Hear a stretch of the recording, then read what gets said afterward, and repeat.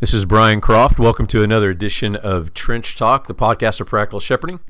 And I am joined once again in studio by Pastor Jim Savastio. Jim, greetings. Good to be here, man. Thank you, Brian. Always wonderful to have you here in our studio, which is actually my office. Yeah. If people want to know. This doubles and triples for a lot of different things. It does indeed. This room, this special sacred space here. So we're going to dive into a topic that we have been asked quite a bit about in the last month, and that's why we're kind of leapfrogging this to the front of the long list of things we'd like to address in a podcast. Before we do that, a couple of housekeeping things. Number one, I want to ask listeners that if you listen to this regularly, if this podcast has been helpful, will you go to iTunes and write a review? As you know, podcasts, it just helps with podcasts and be able to spread the word to get reviews on iTunes. So I just feel obligated to ask for that. If you're going to leave a bad review, don't go to iTunes and leave. No, just fine. Send that as a personal message to Brian. That's right. And we can grow from that. But if you're going to officially put it on iTunes, no, just any review would be great. We'd love to just have the feedback and the connection to iTunes in that way, if you'll help spread the word. The second thing is that if you would be willing to help Practical Shepherding financially, we're coming to the end of the year, and we don't ask a lot about this throughout the ministry we do, but we try to raise a lot of money at the end of the year to help us know what we can do the next year. And so if you would like to help with that, we've got translation works happening. We want to record more podcasts. There's more books coming out next year. So there's a lot of exciting things going on. If you want to help with that in any way, go to practicalshepherding.com. There's a donate button right there. And just click there, and it will take you to PayPal, and you can help us with any gift. This next month especially would be a big help. So there's a couple of housekeeping things, but we want to dive into the topic. And again, this has become a big topic of conversation. Jim, will you introduce what we're going to talk about today? Certainly, Brian. We had gone through a few weeks ago a number of things, trying to write down future podcasts, and one of the things that we had talked about was the issue of church security. And that leapt into national and even international headlines with the shooting in Southern Springs, Texas, just a few weeks ago. The horrific situation there. And I imagine that a lot of pastors were asked in the days and weeks following, what are we doing? What is our plan? Do we have a plan? Is there anything we have done, are doing? What do we need to do? How do we think through this as a congregation? How high ought it to be on our list of priorities when we think about the gathering of the people of God together? I can imagine for a lot of us, it's not something that we generally think about. It's not one of the 10, 15, 20, 30 things we might have on our mind as we gather together on the Lord's Day. And I would imagine that for most of us, we have generally thanked the Lord for living in a nation where we can gather together in peace and security. I think generally we mean that in terms of government interference, but now we have to recognize that our concern right now might not be that the stormtroopers of the government or the jackbooted thugs are going to kick down our door, but that something's going to happen. And something that could have extremely tragic results, such as what we saw just a few weeks ago. Right. Brian, tell your story, because something happened to your congregation that very day, and perhaps how that's challenged you all to think through some of these matters. Yeah, it was interesting. That particular, so we're talking about a month ago, I guess, right, when that Texas shooting happened. And that Sunday I'd preached. I'm preaching through Romans. And I preached, and we were singing the final hymn. And during the sermon, what looked like a homeless woman had walked in. She was carrying a garbage bag over her shoulder. Our deacons were in the back trying to help her just come sit and be a part of the service. She clearly could tell something wasn't right, probably some mental illness that was going on, which we are able to try to minister to often in the area that we're in. I get done preaching, and she's hasn't been real distracting. She's moving around and sitting here and then moving here, and that was fine. But I'm standing down front with the congregation facing forward during the final hymn, and all of a sudden I see her walk in front of me, and I'm thinking she's coming maybe to come just stand next to me or whatever. All of a sudden I look over, and she's facing the congregation. She has this bag over her shoulder, and she starts shouting at the whole church. And I'm right there, so I can hear what she's saying. She's she's shouting, basically renouncing everything that I had, trying to renounce what I had said about Jesus and about the gospel and your my exegetical in my sermon. She was. So that was just kind of shocking. And as soon as I heard, within the second sentence, I heard that she was doing that, I went up and gently grabbed her to escort her out, and I did that. A deacon met me halfway back. But what was really creepy is that, again, I think she was a homeless woman, probably mentally ill, but when she spoke, it had just a very, church members who heard it, it sounded demonic in the way she just sounded, had a very groggly voice, those kind of things. Just kind of you felt the spiritual implications of that, even though you didn't know what was going on. I went up and closed the service out, and we went and we left, and we all went to lunch and did our thing. And when I checked the news, what was the day that we found out that Texas shooting had happened? Right. And it kind of just caused this shockwave to go through our church, and it brought all this conversation among our leaders, like, okay, should we have handled that differently? And this is an older lady; she had a bag over her shoulder, standing in front of the church. Now, if she had a gun and pulled it out of the bag, this could be just disastrous. Right. And I had let it get to that point because she didn't seem like a big threat violently in that way. So if that was a 30-year-old man walked up with a bag, I hope I probably would have been on top of that a little bit more. But it did cause us to say, we need to have these conversations and make sure that that we've taken all the measures we can because not to sound insulting, but it would sound like you didn't have any kind of plan in place. You didn't have any people identified as protectors, as helpers. What do we do? Well, we did, but everybody's guard was down. You could tell. So we had guys who were working with her. I was able to take her straight to a deacon who saw what was going on. Okay. So we do have those things in place, but I think because nothing had happened any time recently before that, our guard's down, and we weren't ready. And so I think that that allowed us to have a conversation, say, okay, we need to regularly remember our policies and processes that we have put in place. So Jim, what do you think the theological issues are around this? Because we're in America, we like comfort and security. We think this is a virtue. We even think it's a right. And I think we have to remember that many Christians around the world don't have the same luxury. So where's the balance that we need to find as we have this conversation about we need to keep our people safe the best we can, and yet where is it that it's part of the call to take up our cross, to take risks for the sake of the gospel, whatever that may mean? Right. So these are very difficult situations. So let me just try to real quickly touch on a few of these things. I do think we need to recognize that the issue of peace and security is a general human desire. And when we are told, for instance, in 1 Timothy 2 to pray for kings and rulers and those in authority, it is so that we could lead quiet and peaceable lives. Right. And so the idea is, and one of the reasons why we're thankful for things like government, is that they bear the sword so that they can deal with evildoers. Right. And the fact that evildoers are dealt with and not allowed simply to run the streets with, guns firing, or in the ancient world, blades out and swinging, and that somebody is assigned with the right to take them down, means that you can run your business. It means you can go about and, do your baking and do your cooking and do your cleaning and raise your kids and go to school and things like that. It is the reality that there are people bearing a sword on our behalf. Mm-hmm. The whole issue of tranquility and peace allows you simply to be able to live and to gather.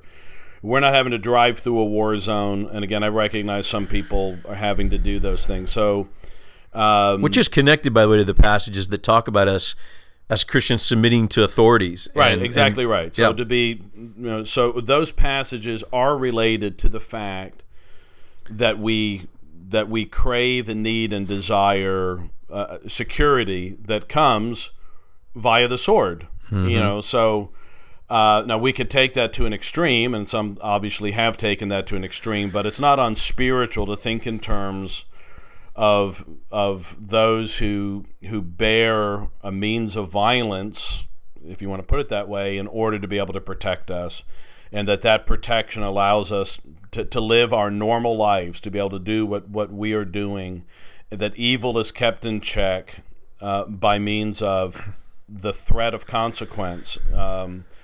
So that's why evil men don't do all that they want to do or could do, because there is the possibility, the very real possibility, they're going to be taken down. So that matters. So that what I'm trying to get at, Brian, broadly speaking, is that the Bible teaches that matters. And even we could take some time and even exegete the circumstances and situations of our Lord's dealings with the disciples as he sends them out into the world. In the first case, without sword, but then later in the Gospel of Luke, they say they have 2 swords, and Jesus says that's sufficient. So there's an issue of, okay, in some of the places you're going to go, you all might need to take a general precaution. Paul talks about being among robbers in his travels, and in that there were security issues beyond his regular persecution. There were somebody that might come and try to take his life, and is it ever right to take means to protect yourself and to preserve yourself? Is there a biblical doctrine of self-preservation? And the Puritans and others tied that in to the 6th commandment, you shall not murder. And the general catechism answer to the question is, what does that commandment teach us? Is that we should do all things necessary to preserve our lives and the lives of others. And so that there is a spiritual element to this matter of protection that I think is seen in Scripture and throughout church history. Well, and we also have to recognize that, I've seen this in churches in the States all the time, and that's this idea of comfort and security keeps Christians from taking rightful risks to spread the gospel and be light in dark places. Right. So this idea of security can go overboard to where people won't be willing to go into certain neighborhoods and to do ministry in certain places, and so or certain parts of the world. I have 2 friends that were killed in Pakistan by some Muslims there, and they had started a church. And the husband and wife were tortured and murdered. Wow, in their home. That's the other thing, is that is a real part of so many Christians' lives throughout the world. So we want to first caution people when there's a shooting in Texas and how horrific that is. Even for us, when we had a scary moment of just someone coming and disrupting the service like we had, we've got to be careful to evaluate our process to keep our people as safe as possible. And at the same time, we want to recognize that we don't want this to make us pull back and not be gospel light to our communities. There are greater gospel issues that even include sometimes that laying down of your life. And even to ask, and we'll maybe get into this, at what how quick are you if to be on the trigger? There was a situation here in Louisville recently where a fairly prominent churchman at a sister congregation here was shot in a robbery attempt. You may be aware of that situation, Brian. Yep. Now, he pulled a gun. He carried a gun in the neighborhood in which he lived. He carried a gun, and now people who teach how to handle that, he pulled it and he didn't fire it. And generally what you're taught is you don't pull that gun unless you intend to fire, and if you pull it, you'd better shoot. And he may have pulled it in a threatening way, and he wound up getting killed as a result of that. Right. And so that raises other questions in regard to matters of personal and family and private security and security when we gather together. There's many areas we could go down with this, but I think let's take, because we want to get practical with this as pastors, especially trying to think through church process and security. We just want to be able to first set up the fact that we're not advocating that your church now needs to go overboard and not be the gospel light we're supposed to be. However, we do want to spend the rest of the podcast talking about practically what can pastors do to think through how to keep a congregation secure and safe from, as we've seen, a random gunman to come in and shoot and kill a bunch of people who are blindsided or not have any way to fight back. Sure. So, Jim, will you talk a little bit about, because I appreciate how much your church has does some pretty intentional things. Let me first say, you all send missionaries to really dangerous parts of the world, your church is mindful of that gospel light, and yet you all take precautions when you gather as a church every Sunday. Will you talk about some of those things? Sure. All right, so let me just try to deal with a couple of things generally, and then one area that is on my conscience that we need to deal with, and then in areas where we are dealing with something, one area that we need to deal with. So let me just say, generally speaking, I think you need to think through your location, where you're located. Brian, you're in a very different part of the city than I'm in, and so you have to think about your danger might be more in terms of being robbed than in terms of a gunman coming in and wanting to rob the congregation. I think that's something you all would have to think about, probably, that we don't. Obviously, people can't see where we are. If you want to Google Earth us and satellite us, we're kind of in the middle of a cow field in a what would be considered a relatively, at least the houses up from us are very nice houses. It's definitely more fluent. There's only about 30 or 40 people that live in this area. We're a little bit isolated. We're down in a little valley. Probably this isn't the place people are going to think about in that term. So in some places, you need to think about things like robbery. Some churches need to think about that the greater danger is they're located in a place where it's dangerous even to get to church. So I read from a pastor who lives in D.C., and their greater concern is how do we get our members safely to us? That they're in greater danger walking to church than being in church. Yeah. So we recognize probably the greatest issue, the greatest threat and thing you need to be on the alarm out for are two primary areas, and one is a matter of domestic dispute. Mm-hmm. So that if you're aware there's an estrangement or a breakdown in a marriage and this woman's husband might be very unstable, that's going to be a much more high alert, high risk situation. Right. The other thing is needing to have some degree of training, and I'm just going to leave it at that, some degree of training. And you're going to have folks in your church who think that needs to be far more than what I'm going to say, and others probably less. Right.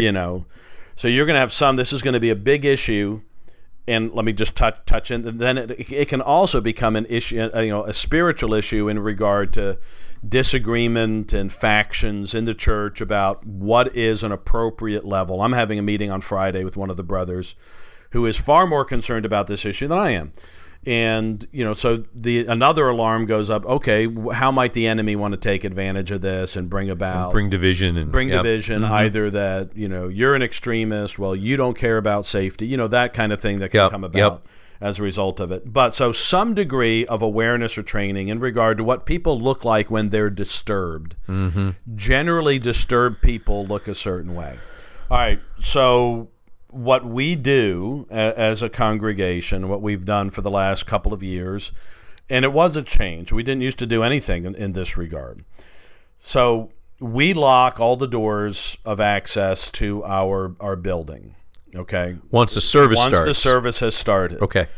We have, prior to Sunday school, after and during Sunday school and between services, we have somebody on duty that watches who's coming in, has a quick access to be able to close or lock the doors if need be. Now, obviously, if you saw a guy like this fella that, in Texas, dressed head to toe in black and, wearing body armor, wearing a trench coat, maybe you're going to begin to think about. But if somebody has some of the signs of looking disturbed, you might want to, meet them outside with the door locked behind you. Right. What that person also does is he patrols during the service. So he walks, and we don't have a huge facility, but through the glassed in foyer, and then into the fellowship hall that includes the nursery. They're walking around during that time, and just recently now they are carrying a pager that is connected to two other men, and we're going to probably up this to 4 men, excuse me, in the congregation that they can buzz instantly. Okay. To be able to come out and help to evaluate a situation or to aid in a situation. Now, our building is also designed, now this is code, but we have very clear exits on, so we have 3 exits, 3 points of exit from the from the sanctuary in the rear, and then one on to the sides of the congregation that are clearly marked. I believe that congregation in Texas had only something. They may have only had one access. An older church. An older church. That's what we're dealing. We have an older church, so the way the building's built and the doors are situated is not as user friendly in that way as would be for you guys. So we have that. We do also, this is the good old land of Kentucky, land of concealed carry. We do have several men in the congregation. One of the men, at least every Lord's Day morning, sits in the rear. And the way, again, our building is designed, they would not be easily seen by anybody entering into the sanctuary. Okay. But we have a man in the front. We generally have a man in the back of the congregation. We usually have a man in the front of the congregation who's armed, and then from what I understand, I don't honestly know how many others are, but I think we have several others. Now that brings with it some degree potential for confusion and danger with that you also need to think through. Right. And so this is an area where, again, I realize that we have had some failing and need to deal with, and that is we need to have some way, and whether you do it twice a year or however often, that you have some kind of congregational meeting in which people understand, okay, in case something should happen, this is what we are doing. We lock these doors. We have somebody patrolling. Right. We have 2 to 4 men in here that are able to be immediately contacted in the case to help evaluate a situation, or what we've also talked about is having 2 men patrol. Right. So 2 men patrol and 4 men, that are ready to help out. We do have at least 2 men, in our situation that are armed. For most situations, that's quite sufficient. And then also to tell the congregation, these are the points of exit. You need to talk to your family about where you're going to gather once you run out of this building. Yeah. So where is your meeting place? Just like you're encouraged to do in your home in case of a fire. Right. How do you get out of here, and where do we all meet in case of a fire? That's good. So that you have what are called, if I've used this expression, but you have an extremely low probability.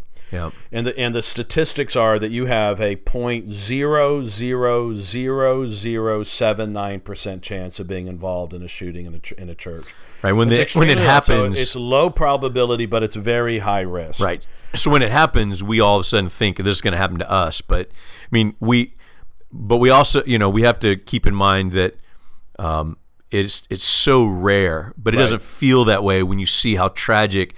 Right. One situation is on the news, and as it shouldn't be. So and so one other area that I might recommend, or 2 other areas that I might recommend. One is, if you don't necessarily need to have armed men, but what you ought to do is have a group of men in the congregation strategically located who are, in a sense, willing to lay down their lives, and that is they are going to be the guys who approach, pig pile, throw a hymnal. There's all kinds of things you can do to get a guy off his game. Would love to see a hymnal thrown at somebody. Hey, and this may be a good reason why you should have hymnals, right? Instead of having to reach out and grab the projector. We have hymnals, and so do you. Just but short avocation. Don't use the supplemental. Use the bigger hymnal. Yeah, the heavier version. Definitely, yes. But seriously, to be able to think through what these guys generally want. What gunmen generally want is everybody to act like a scared sheep. Yeah.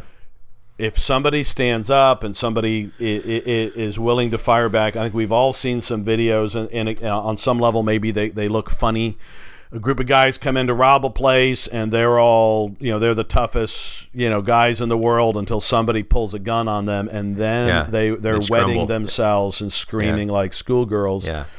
And so, they're expecting no resistance. To have the resistance of recognizing some of us are going to be hurt and some of us might die, but I got to be willing to do that. So I'm going to sit in a situation, be situated in such a case that I can involve myself in that situation. I think that's something that every congregation can do at least that much.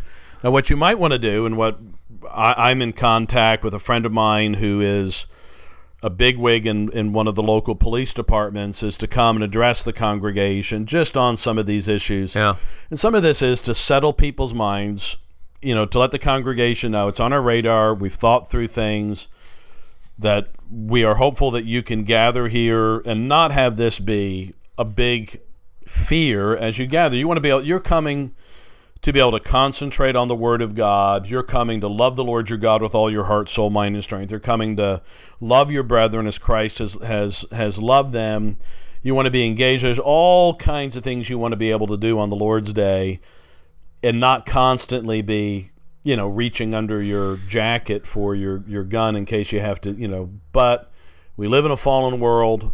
There is a remote possibility, but we're not in a situation where there is no possibility. Well, Jim, so let me recap what you've said then. So bullet points, if you're a pastor listening to this, until the shooting happened a month ago, you hadn't even thought about this. Right. So just some main key areas is to have somebody patrolling. Their job for that Sunday is to patrol and walk around and be aware of what's going on, and which we have at our church. We don't have the pager idea is actually a good idea. I hadn't thought of that, but to make sure that these guys have a way of communicating with each other, and there's somebody just aware to receive a situation. And since like we dealt with a month ago, which we had a guy in the back who started dealing with that situation, and so having at least a few leaders and somebody appointed is very helpful. The other piece we're talking about is whether to have someone who is armed in the church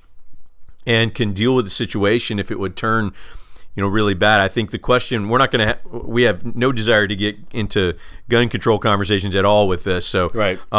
But one of the questions I get asked a lot in regard to this is, one, is anybody armed in your church? And two, does the congregation know about it? And I would say that that's something I think you have to feel out.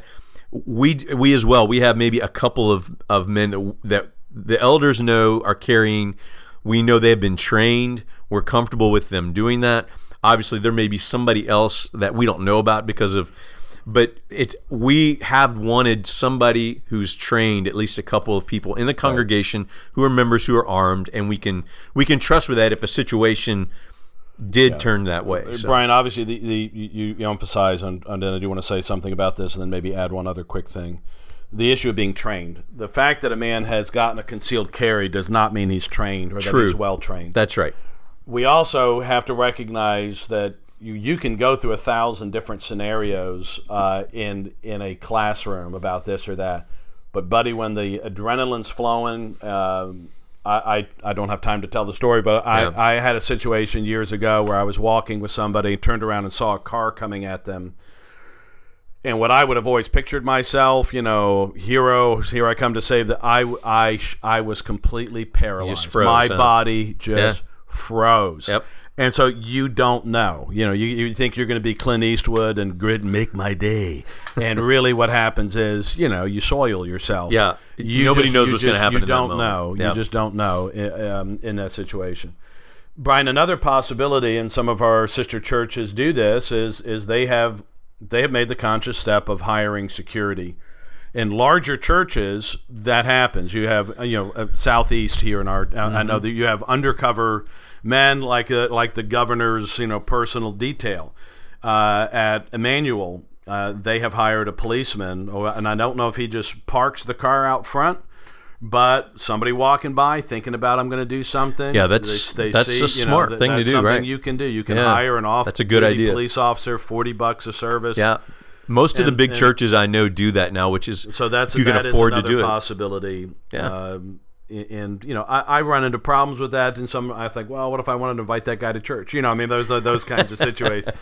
But I think to some degree, our folks need to know that we have thought through, and we're not just shrugging our shoulders. And I don't know, but what I've needed to do, and because in some of these things most of the congregation or some of the congregation knows this, we've not had a particular congregational meeting on safety where we're going through what we are doing and what we encourage. So we haven't done that, and that's something I think probably maybe all of us need to do. Yeah. At least a heads of household discussion. And again, because you may have some on the far right we might call it, it could get into a bit of a knockdown, drag out if you made it a public. So maybe it needs to be a heads of household, but you need as leaders to have worked through and have an identified policy and maybe a published policy that the congregation has access to. Last thing I'll mention as we wrap this up is that if you're a pastor listening to this, most of us are reactive about these things. And so my encouragement to you would be to take what's happened and then use this as a way to talk about your policy and your process and who you want to get in place. And this is not just security and guarding from things happening in your service. Like, you need to be regularly informing the church how you are keeping the children safe in the nursery. Right. And there's just all kinds of different aspects of that. So you need to just make it a point as a pastor to be informing the congregation of these things, and let's not be reactive, but have regular times where we're doing that. And so take advantage of that we're gonna wrap this up but there's many obviously different directions we could go. We just wanted to lay a couple of basic ideas before you to help you think about it, and feel free to write us, and we can dialogue with you more about it if you would like at practicalshepherding.com. Jim, would you just take a minute and pray for pastors have wisdom and discernment as we seek to keep our congregation safe, but also to carry out the Great Commission and the call that God has on our lives. So, our Father in heaven, we thank you for this time to have this discussion, and we do recognize that we're dealing with issues that are frightening and volatile, even in our own congregations, and that the possibility for disagreement and even the possibility to withdraw from the world and not hold out our hand to those in need, to begin to view people with undue suspicion, but also, Father, to protect those entrusted to our care, that we're husbands and fathers, and we want to watch over our women and children and the men of our congregation. So, Father, we pray for help and wisdom. We pray, Father, that you would give to us that ability to be wise as serpents and harmless as doves as we labor, even as those who are ultimately called as sheep to the slaughter. Father, we recognize that you call us to self-denial, but Father, help us even as we contemplate carrying out our gospel mandate with wisdom, and to do so in a way that allows our people to gather safely. We ask this in your Son's name. Amen. Amen.